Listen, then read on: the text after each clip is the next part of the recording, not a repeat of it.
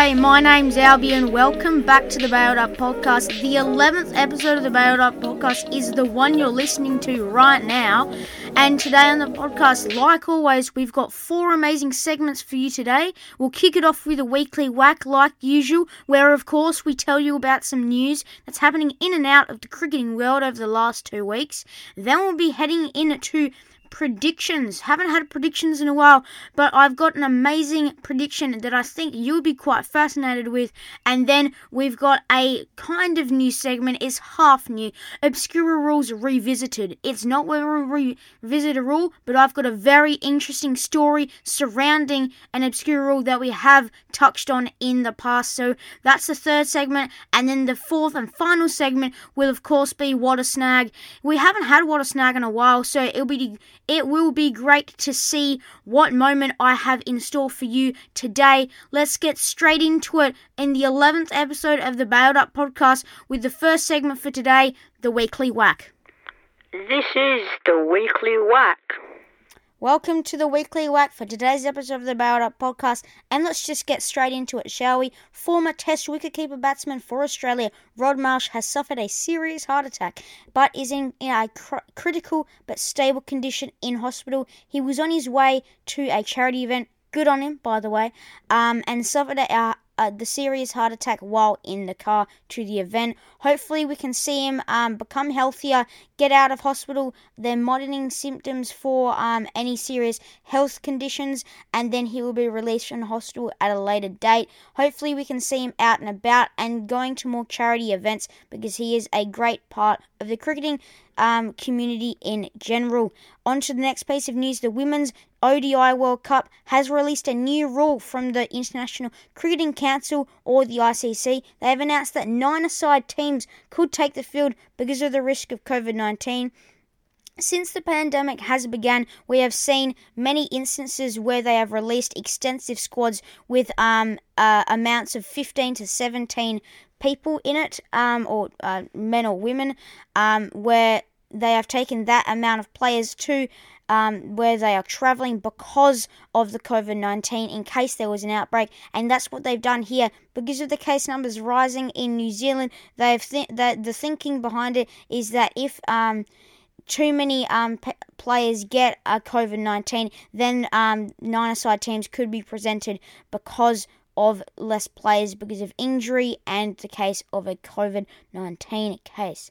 Also, another interesting part of this rule is that support staff could also take the field if the players are infected with COVID-19 or if there is the chance of an injury to a player as well. So that means that, for example, Shelley Ninsky, who plays for the Australian is a coach for the Australian women's cricket team and has played for the Australian women's cricket team previously. That means that if they need her to play, she could unretire and go out to field for a few hours, which is pretty interesting in my opinion. But I'm pretty sure that any support staff who go out onto the field have to have played high-level cricket to go out onto the field, of course, because they are just fielding. On to the next piece of news.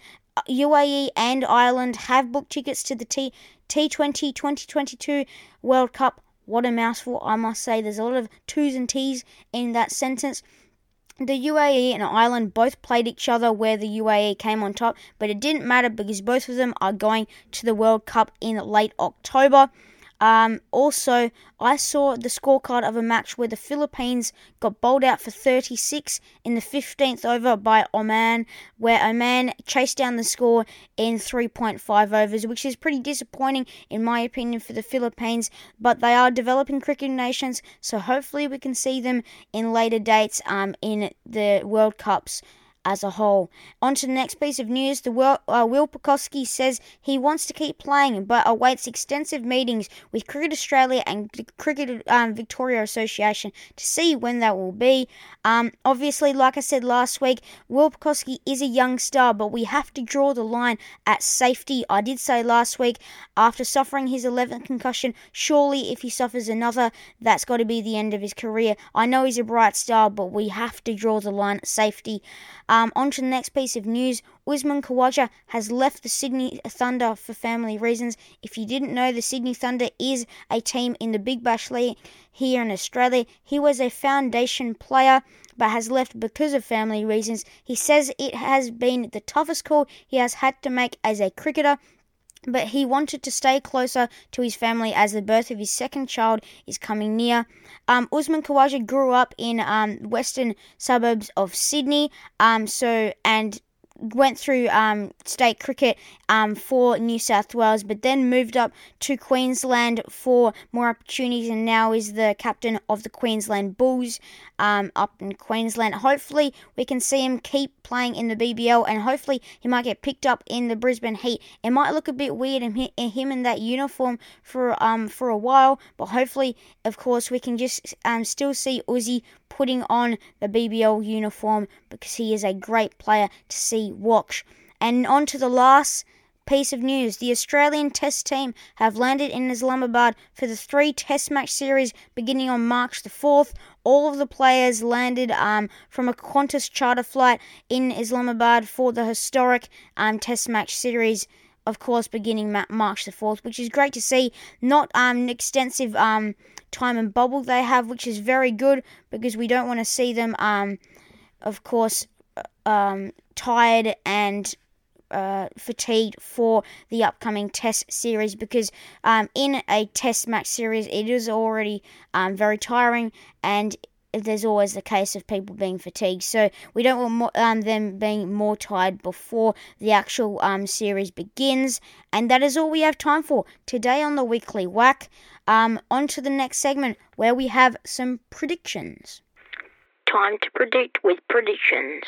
Welcome to Predictions, where obviously I predict something. Today on the Bailed Up podcast in Predictions, I will be predicting what Australia's first Test 11 will be for the first Test versus Pakistan in the historic series beginning March the 4th.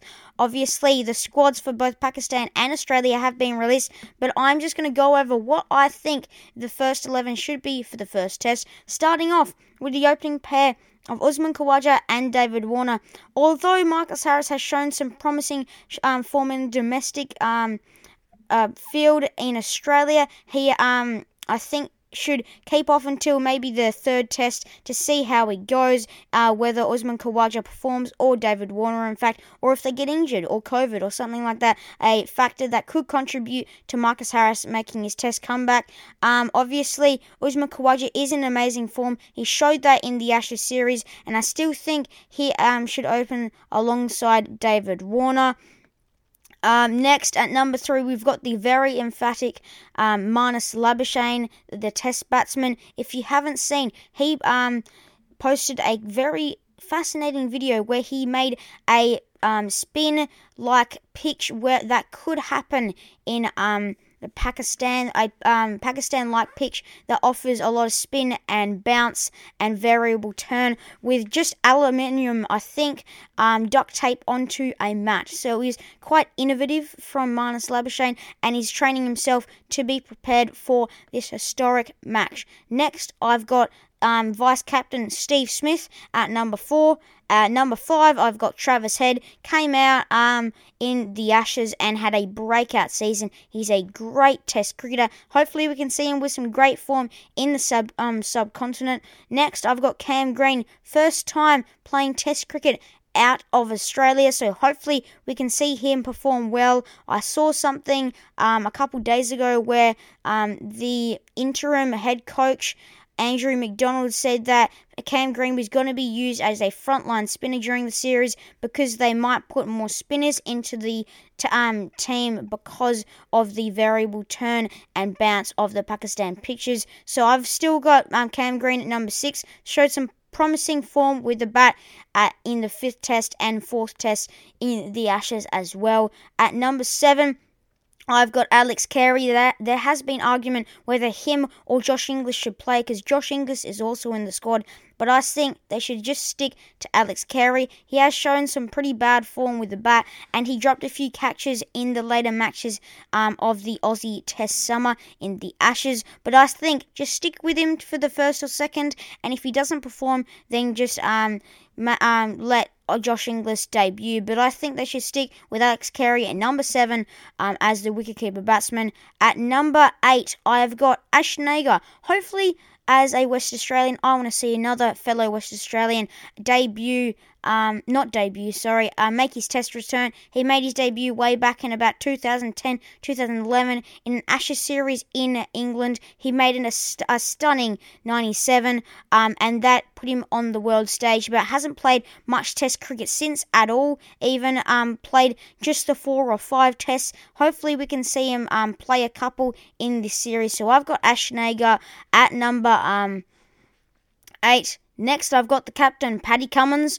Hopefully we can see him with some great form with the ball as always. He has to be included in the team because, of course, he's the captain. And then at number 10, I have got... who have I got? I have got Nathan Lyon. Nathan Lyon, frontline spinner. Hopefully we can see him with some good turn and bounce. He is great in subcontinent conditions, so hopefully we can see him grab a couple fifers and big hauls of wickets to bring Australia to victory. At number 11, of course, Josh Hazlewood, come back from injury. I was arguing whether Scott Boland should be in there, but Scott Boland might not be as successful in subcontinent conditions because there is more variable bounce and things like that could offer Pakistani batters to play better off him as a bowler, and he won't get as much swing because it's so hot in Pakistan. So I've got Josh Hazlewood instead at number 11. And that's all we have for the Australian Test 11 for the first test, in my opinion.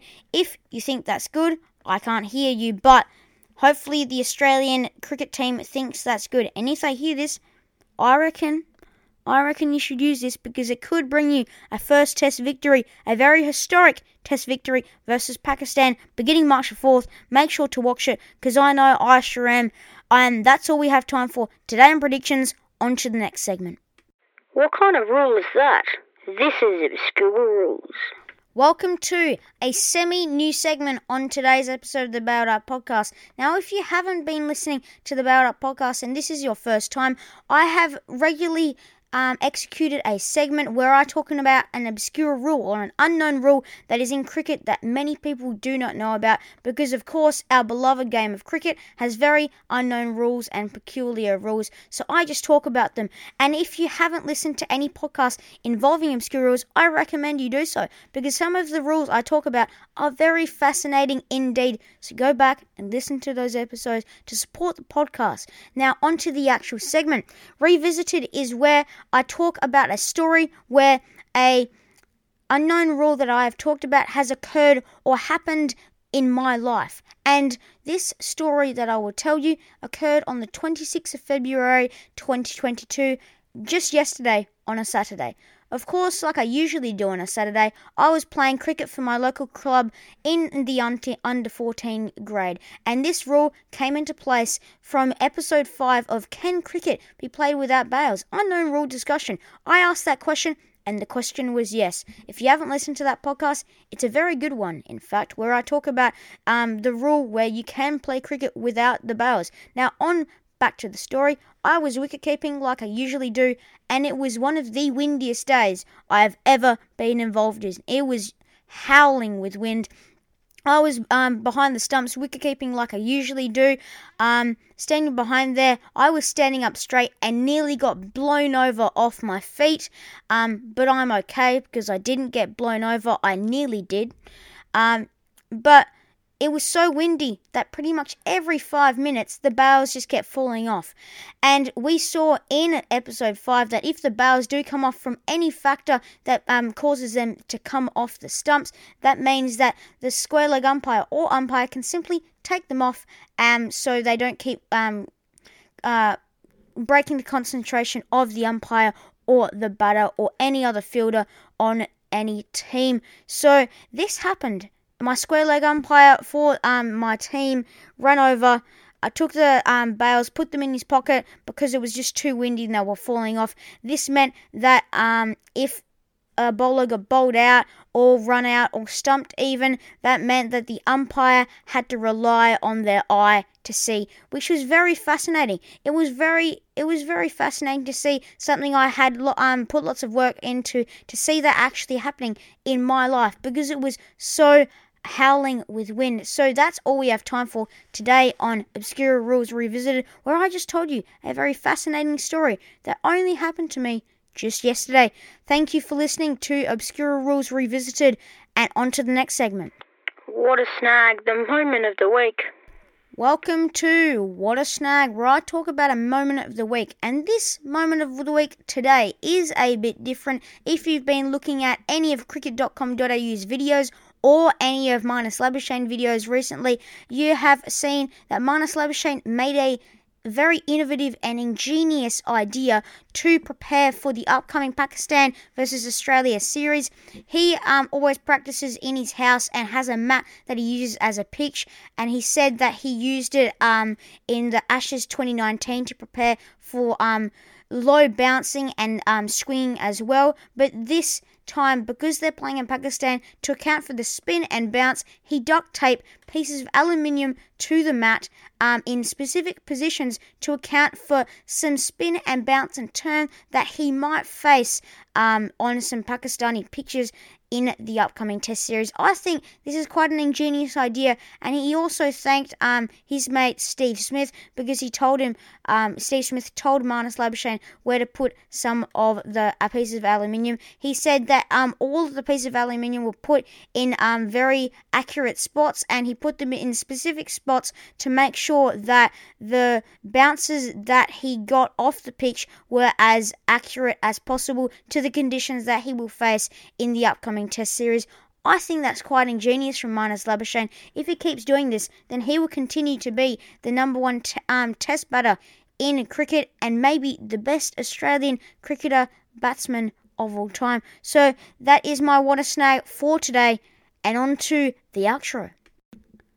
Thank you for listening to the 11th episode of the Bailed Up Podcast. We have had 4 amazing segments for you today, including a semi-new segment. I hope you've enjoyed. I've enjoyed recording it, and hopefully you've enjoyed listening to it as much as I've been recording it. I always have fun recording these podcasts, so make sure you support the podcast as much as possible. I've seen an explosion of downloads and plays and listens over the last couple of weeks, so thank you. Nearly 130 downloads or 103 downloads in about the last 30 days. So thank you a lot for downloading the podcast and listening to it. Make sure, as always, to share with as many people as you know to keep this podcast up and running. Make sure to support the podcast so I can start making this podcast big. Thank you all for listening. My name's Albie. Albie out.